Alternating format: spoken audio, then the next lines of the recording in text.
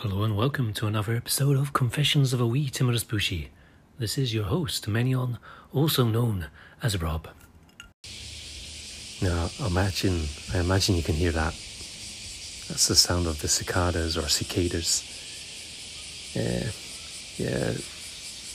It's a funny summer. It's quite hot today.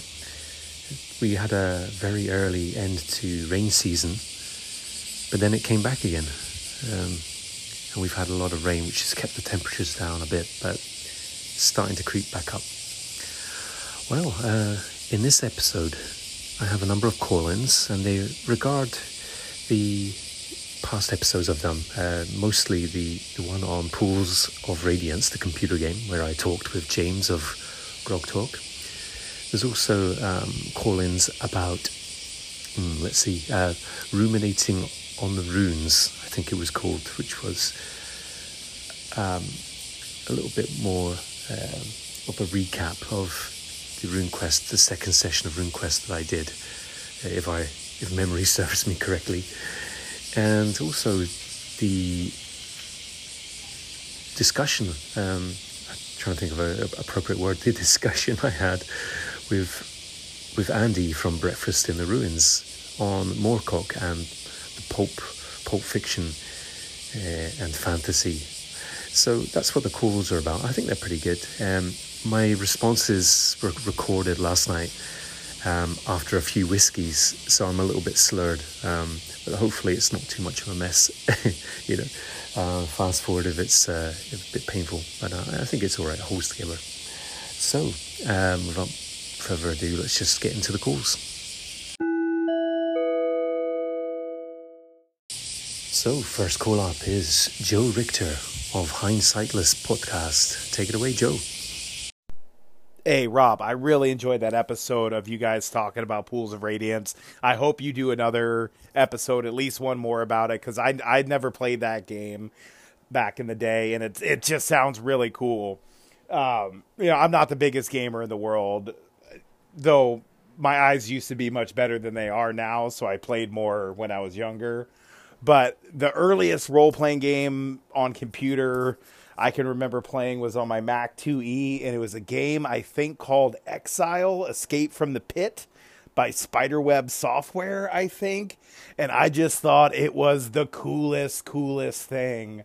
And I've never been able to find it again. I would love to play it again. I don't even know if that would be possible on like today's software, but it was just really cool. And I loved hearing you guys talk about the game and how much you enjoyed it and what it meant to you. That was just very, very cool, man. Anyway, peace out. Yeah, thanks, Joe. It was an interesting topic, I think, for me. And I'm glad you appreciate what we did there. It was just one of these things, the sheer volume of computer games and role-playing games that were coming out in the mid-late 80s. The whole way that we engaged as young people really changed quite dramatically. Compared to when I was a kid, there were no microcomputers to speak of. There was no real kind of extensive, commonly owned microcomputer until the early 80s. And before that, we just stayed out and played out, on the streets. And that all really changed quite a lot for good or bad. But, part of that was Pools of Radiance. And as James said in that interview, you could sit down without having to get everybody there, in one room once a week reliably. And this is at a time when people are growing up, right? They're starting to get jobs. They're starting to get jobs, part-time jobs. They're starting to hang out with other people. They're starting to get girlfriends, and of course, it's hard to get your role-playing fix. So there was a lot of, in my case anyway, there was a lot of solo play. There was a lot of one-on-one play for role-playing games. And there was a lot of, sitting around the computer. And if it wasn't, fighting games, that would be a little bit later with the Super Nintendo. It was things like Pools of Radiance and Dungeon Master.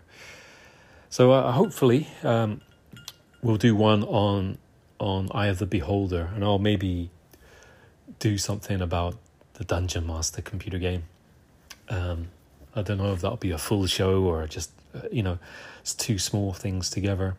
But, I'll do that at some point.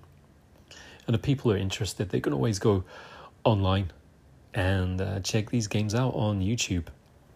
You can get emulators, by the way.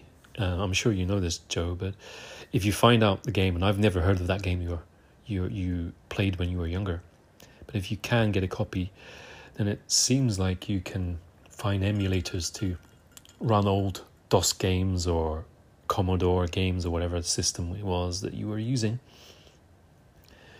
So that could be a possible thing to do, but sure, if your eyesight's not great, one way of doing it would be just to watch people, actual plays, let's plays or whatever they call them, on YouTube.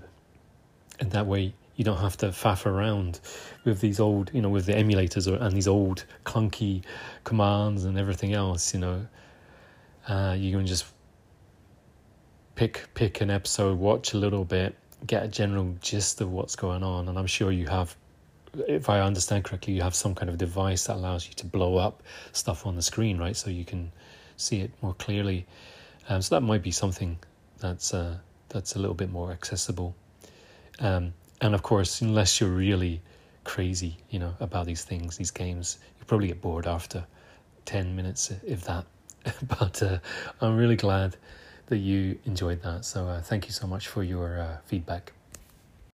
Okay, Rob from the future, I've come in from the balcony as those cicadas are just crazy, really noisy.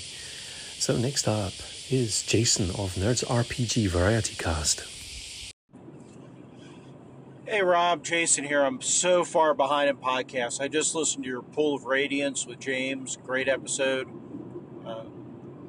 Not much to comment on that. I may comment on that on my show as far as old video games, what I played, what I didn't. But I thought that was a great conversation. I look forward to you guys discussing other games and other topics in the future.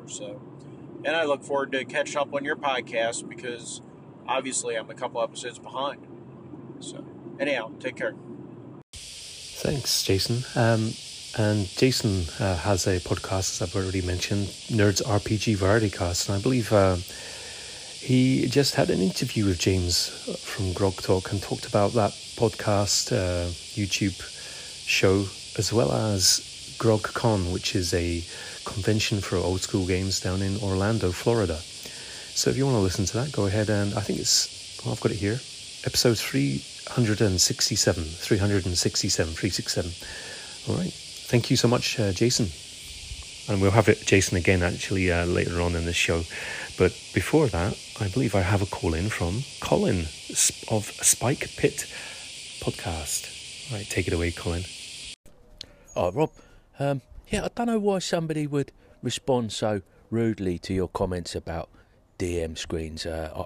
Seems like a fair enough comment to me and makes total sense. But on a more positive note, I've played a little bit of RuneQuest, actually with Shandy Andy, and I often wonder where he's at nowadays. Perhaps you know yourself. Also, nice adjacent to talk about my player episodes and you to play his message, and I've actually, because of a couple of times now that Jason's mentioned them, I've put the episodes back up. However, the Apple podcast conspiracy has meant that they're not showing up in people's feeds. So just another thing I've got to figure out at some point. Anyway, enjoying your episode, mate. Take care, and I'll catch you later. Yeah, thank you for that show of support, Spike Pit, Colin. So, people have funny comment. They just have their own opinions, right? And sometimes they feel so strongly about it that they get a bit carried away, I guess. Well, as you say, keeping things positive. I haven't actually played with Shandy Andy. Obviously, I know the name and I've seen him around, but I've never actually played with him and I haven't seen anything from him. So maybe somebody out there knows. I mean, Jason Connolly is probably one person who he seems to have a fair idea of what everybody in the whole anchor sphere is doing at any time. So maybe he's the one to go to on this. So yeah, I am getting your podcast that you've been putting up. I sometimes get a little bit confused if it's an old one or a new one, but that may be because I'm often commuting and I'm not always as sharp as I should be in the mornings. But they seem to be coming up on my podcatcher, if that's what you call it. So I don't know what the exact problem would be, but yeah, they're really good stuff and very pertinent. I think there is a cyclic nature to a lot of our conversations, but I don't see that as being a bad thing. I think it's just in the nature of things to always come back to a point where you're reappraising what you're doing. I'm sure there's some old kind of office jargon about proposing things, put them into practice, blah blah blah blah blah. I forget what it was, right? You know what I'm talking about, all that stuff, but there's a sense to it, I think there's a theoretical and there's a practical side of role-playing games, and we may not want to delve too deeply into the theoretical. Some of us love the theoretical, but some of us don't. But it is something that comes up again and again. So you do have the same problems, such as players being late or to games, or thinking, as we'll see, in my case, thinking that you've done a bad job, but actually it's gone okay, or vice versa, right? There's this kind of very strong subjective side to role-playing games, and often it's not clear. How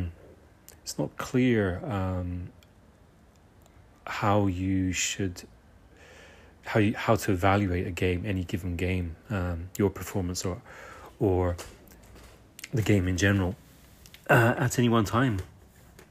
And you sometimes forget the great advice, or we sometimes forget the great advice that we give others, and when it comes to practice, and make some really silly sort of judgments or calls. So yeah, I suppose it's one of these things that it's just the nature of the game. We always it comes round and round, doesn't it? And occasionally we do learn a little, and we're able to build on things, but human beings are these creatures that they're always recycling. We're always going through what happened before. We're always revisiting, making the same discoveries in slightly different ways. So maybe it's just a natural thing, and not. Yeah, but I'm rambling. It's late in the evening, but I do thank you very much for your call, and hope to listen to more of your recycled older. I think they are recycled. Right? That's the correct word. Your recycled podcast episodes. So yeah, right. Take care, man.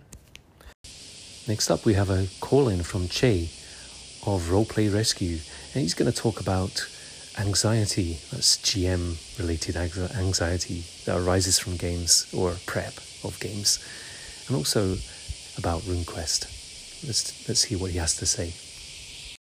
Hey Rob, Che from Roleplay Rescue. Just wanted to comment on three things. Firstly, I'm really thank you for playing my call and commenting on it, and I'm glad that, the sort of spiritual and emotive elements of RuneQuest have really played out for you and lifted you into a sort of different style of playing, as you were reflecting right to the end of your show. Also, thank you to Joe for calling in about that sense of anxiety about whether we have, when the action slows, whether we have been the one that has failed.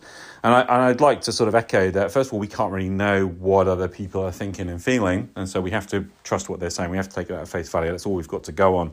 But also to say that it's everybody's part of that group, right? That this is a shared storytelling experience. And so, of course, we're all in this, and it's on all of us. If we're not having a good time, what's our part? And just lastly, to kind of say, I'm glad that you feel like RuneQuest has made a difference to your gaming, because I love that game. Game on, man. Thanks so much for those really heartwarming words, Che.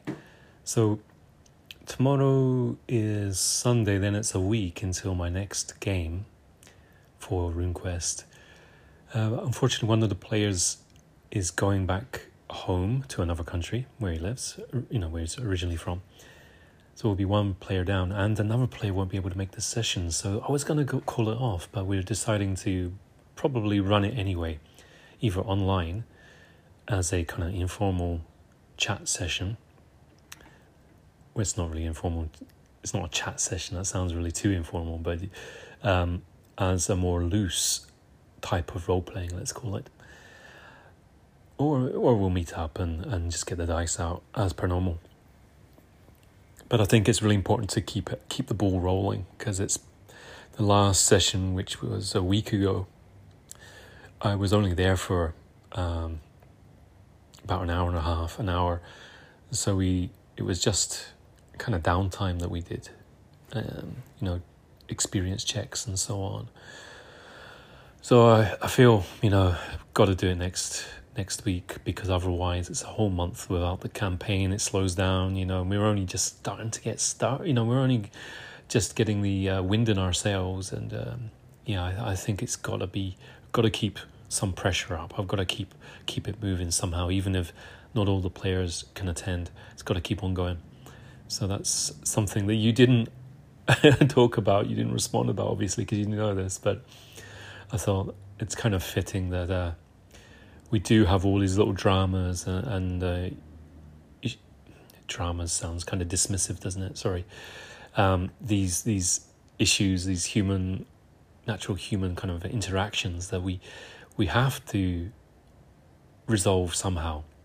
And there's so many different ways you can do it, including just getting frustrated and giving up, right?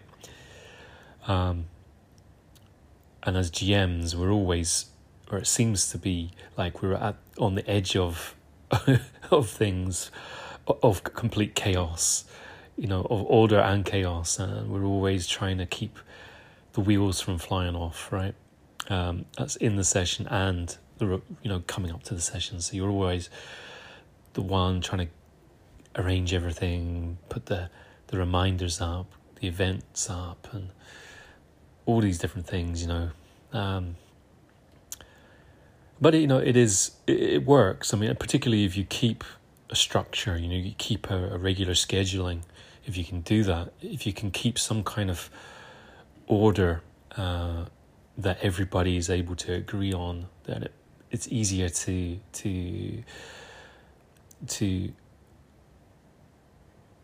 protect that. Oh God, I'm slipping into Japaneseisms.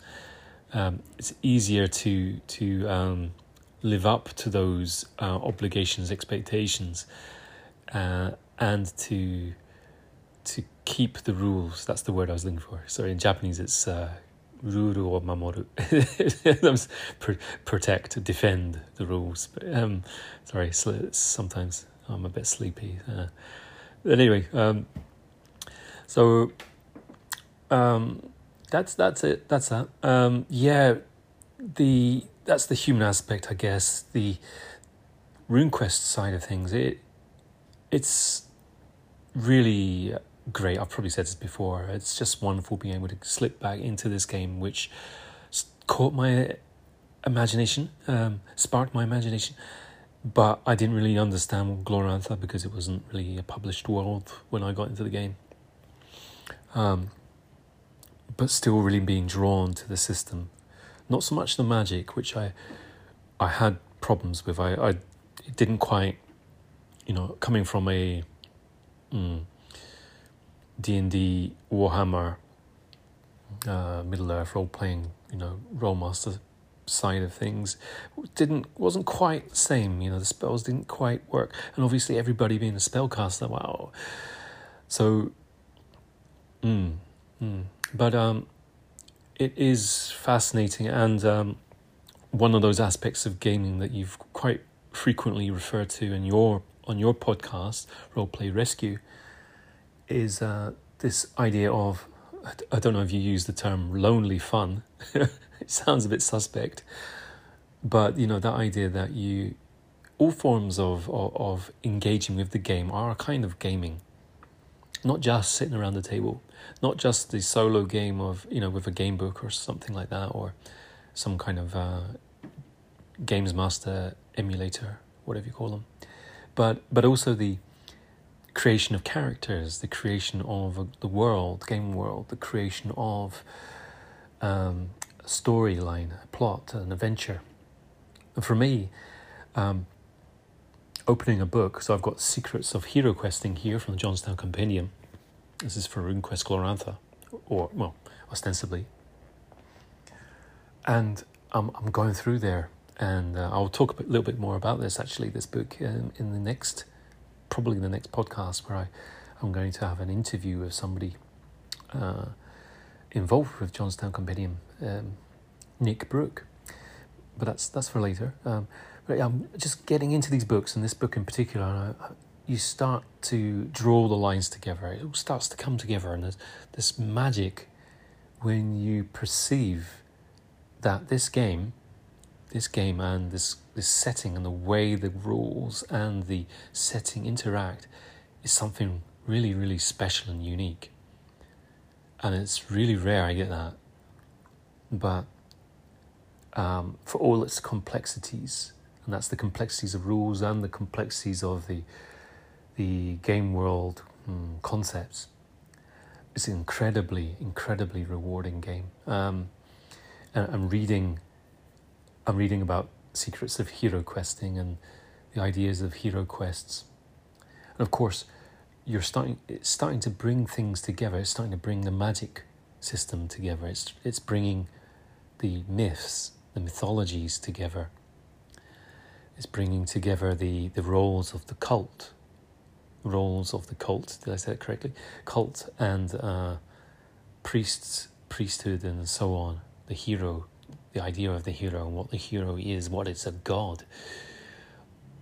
What is reality in Glorantha? And it's not what you would normally associate with these words. These things aren't the same as what the words signify in many other systems. And there's a very rewarding conceptual framework behind this game and this setting that I can read a paragraph and I'll be just blown away, and it'll have me running down all these different rabbit holes. I'll be opening up my Glorantha source book, or the RuneQuest Glorantha core rule book, whatever, and then you see this and that, and when you try to read through the rules or the source books, it's just really heavy going. But having done that, and now coming back to sources like the Secrets of Hero Questing and various other Johnstown Compendium works, you're getting to see what I call, in the next episode, a kind of a working example of play, how your Glorantha might vary. And it's really freeing, because you can see how you can work within the framework and still break all the rules, because actually that's what hero questing does. And that's really exciting. And so when at first glance it appears a very, very stuck, hidebound setting, bound with canon and rules and this and that, but it isn't necessarily, and there are ways to break the rules, and there's ways to vary the setting, and it's not a simple, it's not a throwaway term, your Glorantha will vary. It's not this kind of a kind of rule zero sort of wishy-washy way of saying, yeah, it's a really complicated game, but you can do what you want. It's a little bit more complicated than that. I think it's really hard-boiled.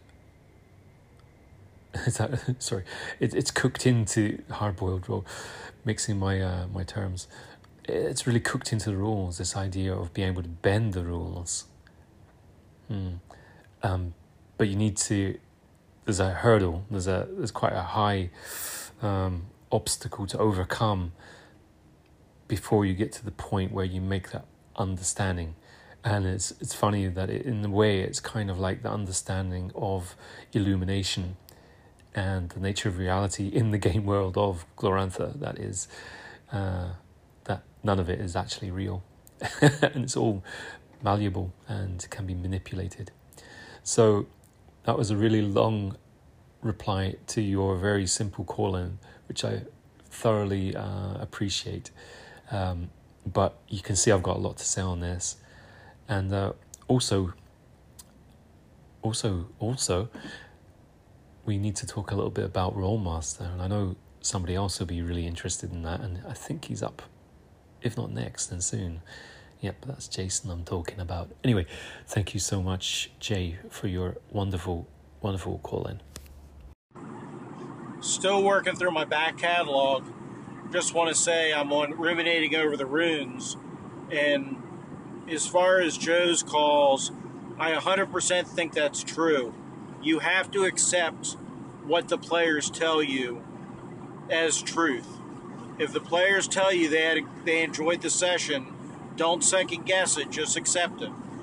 You know, let them know that if there's a problem or, you know, they feel they're not happy with something, they need to tell you that, be honest with you. But once they know that you want them to be honest, if they tell you they were happy, just accept it.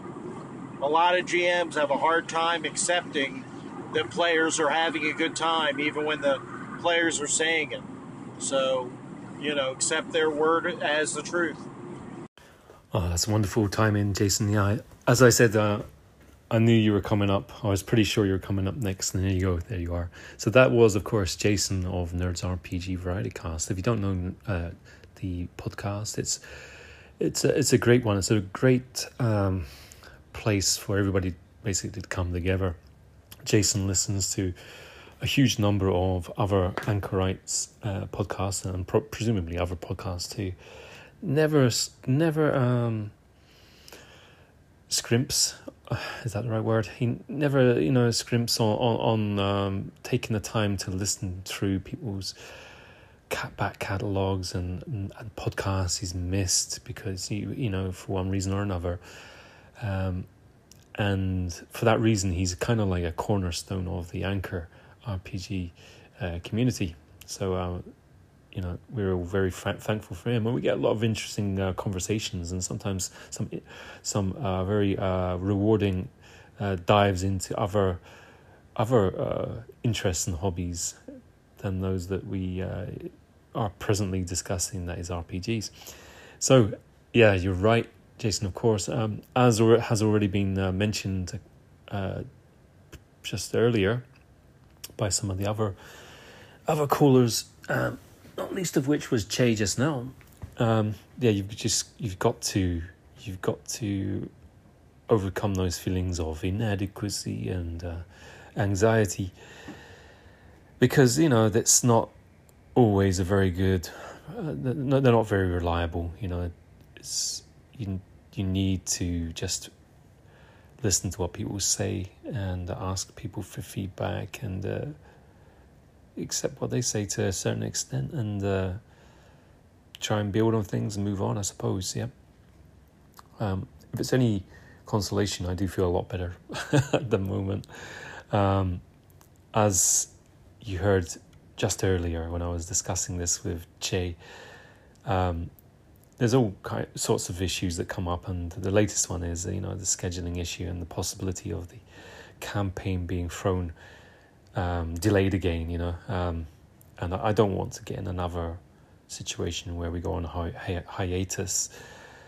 We're at the beginning of the campaign. It's really essential to keep that pressure up, to keep the tension on the bowstring, as it were, and to fire straight, if that makes any sense.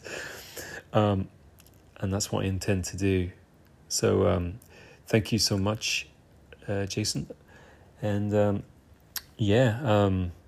as you heard earlier, I'm hoping to do something Rolemaster flavoured at some point soon, discussing it, if nothing else. But, the first step to any kind of role-playing game, probably, I shouldn't make all encompassing statements like that, should I? One of the important steps in role-playing is to sit down and read the books and think about the ideas that are being expressed in them, the kind of games that you want to play, right? That game before the game begins, that exercising of the imagination before the game begins is incredibly rewarding part of the game, as I've already sort of touched on a bit. So there is a possibility one day perhaps of Rolemaster coming out of retirement, and I for one, I really like the look of the classic Rolemaster, the new ones that have been printed, and I did pick up the second printing of the second edition. That's the one with the Angus McBride cover, and I picked up character law and campaign law because the currently available rules for which are available on print on demand on Drive-Thru RPG don't have campaign law, and it's very well regarded by many as being just a fantastic universal resource for setting up campaigns for games mastering. So I picked up a copy. It was going for just under 2,000 yen, which, well, who can say what that's worth in any currency these days, because currencies are just all over the shop. But it used to be about $20 or so, $22, I don't know. No idea what it is now. Everything's gone a bit crazy. But I picked up that, and I haven't looked through that yet. So these rules must be rediscovered. Right, thank you so much for your wonderful call, Jason of Nerds RPG Variety Cast. Oh, this is magic. I've got two calls. I've got two calls from Che of Roleplay Rescue in one episode. Just saying. Hey there, Rob, it's Che. I just wanted to call and say thank you. It's Andy from Breakfast in the Ruins. I really enjoyed your very long interview with him and chat with him about Moorcock and pulp fiction generally. It was really interesting. And there's a number of things that you touched on that are really fascinating to me. You've also noticed what has been called the long tail in sort of publication and products generally, the idea that anyone can publish. So there's just this incredibly long tail of stuff out there. And the enemy really isn't piracy, it's obscurity, and the idea that, the only really way to get found out is for people to recommend you, to pass you around. And of course, if what you do is great, if the ideas are strong enough, they will get passed around. And so that's what you were doing in that episode, and it was just great to hear you talking about those old pulp stories, many of which are available on Kindle, and even the ones that aren't, well, I'm sure in the long run they probably will end up showing up, but just my thoughts. Anyway, thank you so much for the time, so much for doing the interview. I really appreciate it. Game on. Yeah, nice one, Che. Thank you so much for the second call in. That's wonderful. Yeah, I had a lot of fun talking with Andy. I kind of get on with him really well. I find him really down to earth, and I think his ideas are really well thought out and honed. I mean, he's got a very strong sense of what he's doing, even though he probably wouldn't agree with that. But he has a very coherent way of looking at his parts of the hobby, or his, whether it's role playing or the novel side. As for the long read, I can't remember the word you used. Excuse me. As for the long novel form that has become seems to be so much part of the 90s, and it's something I really missed. These ongoing, these just huge, epic fantasy sagas that are always the new Tolkien, the new Lord of the Rings, right? Or in a different sense, I guess, the Dungeons and Dragons, the Advanced Dungeons and Dragons books of the 90s, where we had these books being pushed out to a certain extent, but maybe that's not quite the same. I guess some of those were long sort of saga-like things, weren't they? But yeah, others were one-offs, so it doesn't quite hold true, does it? But yeah, I mean, it's difficult, isn't it? Obviously, a writer like Robert E. Howard or Moorcock, for example, not Tolkien, Moorcock, these pulp writers, Lovecraft, they've had their day, right? You could argue. I wouldn't argue that, but many people would, right? And they've had their day. They've had their chance to shine, and well, that may be true. I mean, in some cases, like Robert E. Howard, he unfortunately didn't live to see his true fame, and that's probably true of many of the American pulps, isn't it? But I would say, well, hang on. There's as a form, the short pulp, the pulp novel, or even the short story, which many of the pulps, were short stories, weren't they? But the short story, as a medium, is one that deserves our admiration and our interest, I think, and more than ever, I think, with our attention being divided between so many different objects of interest, the short story probably fits these times, our times. And somebody maybe will write in and say, or call in and say, well, look, Rob, there's tons of fan fiction sites on the internet, or there are ways of self-publishing on Amazon, etc., etc. And no doubt they're right. But I am not aware of a really, really strong publication dealing with short stories or pulp fiction. If there is, tell me. Please enlighten me. But I see that as being a way for new writers. I see people looking at what Moorcock was doing in the 70s, for example, or what Robert E. Howard was doing, was it the 20s, the 30s, 20s? Lovecraft. And they could emulate that. And with the technology we have today for self-publishing, but also the ability to correspond with people of similar interests, which is something the pulps did very much, but they had to do it by letter, right? They had to write letters, they had to make telephone calls if they were lucky enough to live in a time where the telephone was an affordable technology. Today, it is very, very much easier to do that, I would imagine. So, yeah. I don't think it's a medium of yesteryear. I think, while many of the subjects may not be palatable for everybody, subject matters, that is, and some of the ways that they looked at the world are not ones that I would personally want to see become normalized today. That is beside the point, perhaps, because it's not so much the ideas as the format, and the idea that anybody, whether it's a Lovecraft or a Philip K. Dick, or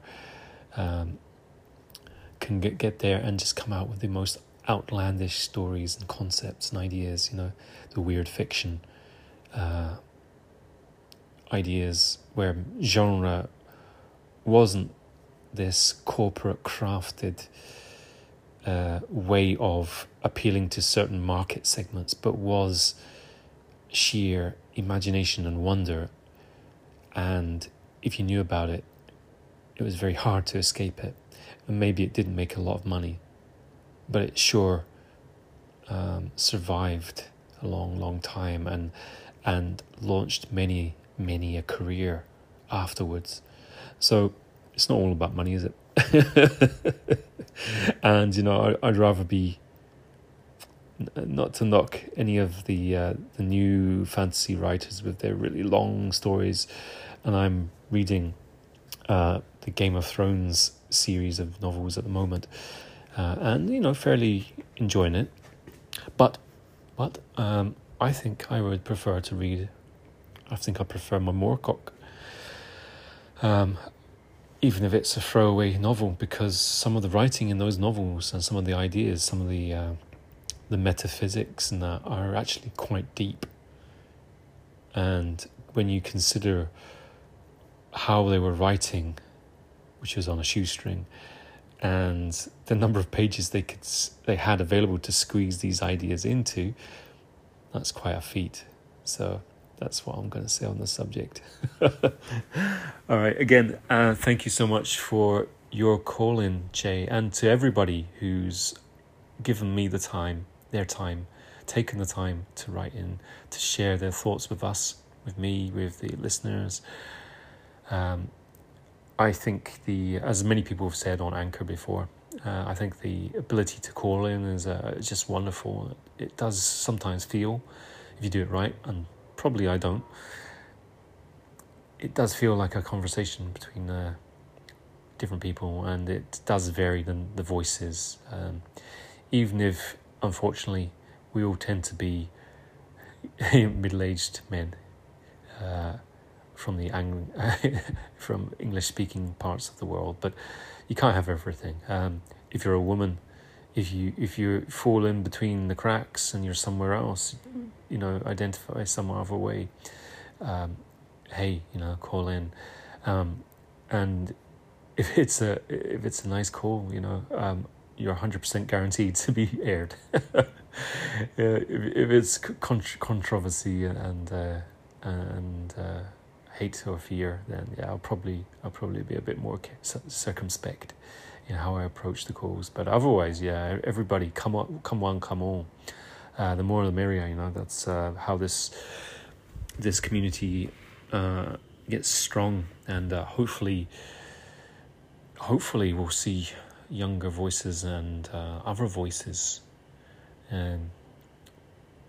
entering the hobby, entering the pulp fictions and the old school role playing, and mixing it up. And we do see that to a certain extent, even if we don't see it on my podcast, unfortunately. But I do believe that's happening. And I believe that's where the energy lies, just outside of the totally corporate part of the hobby, and on the periphery. Yeah, stay out on the periphery. That's what I want to do. So, waffle in. We'll only get you so far, but it gets me quite far. Usually pads out my podcasts at least 50 minutes. So hopefully this has seen you through your commute, if you could reach this far. Thank you so much for listening. Thank you to all the people who make this what it is. And until next time, take care. Enjoy what you're reading. Enjoy whatever play you're able to get to, even if it's only that lonely kind of play. And we'll catch up somewhere, sometime soon. All right? Take care.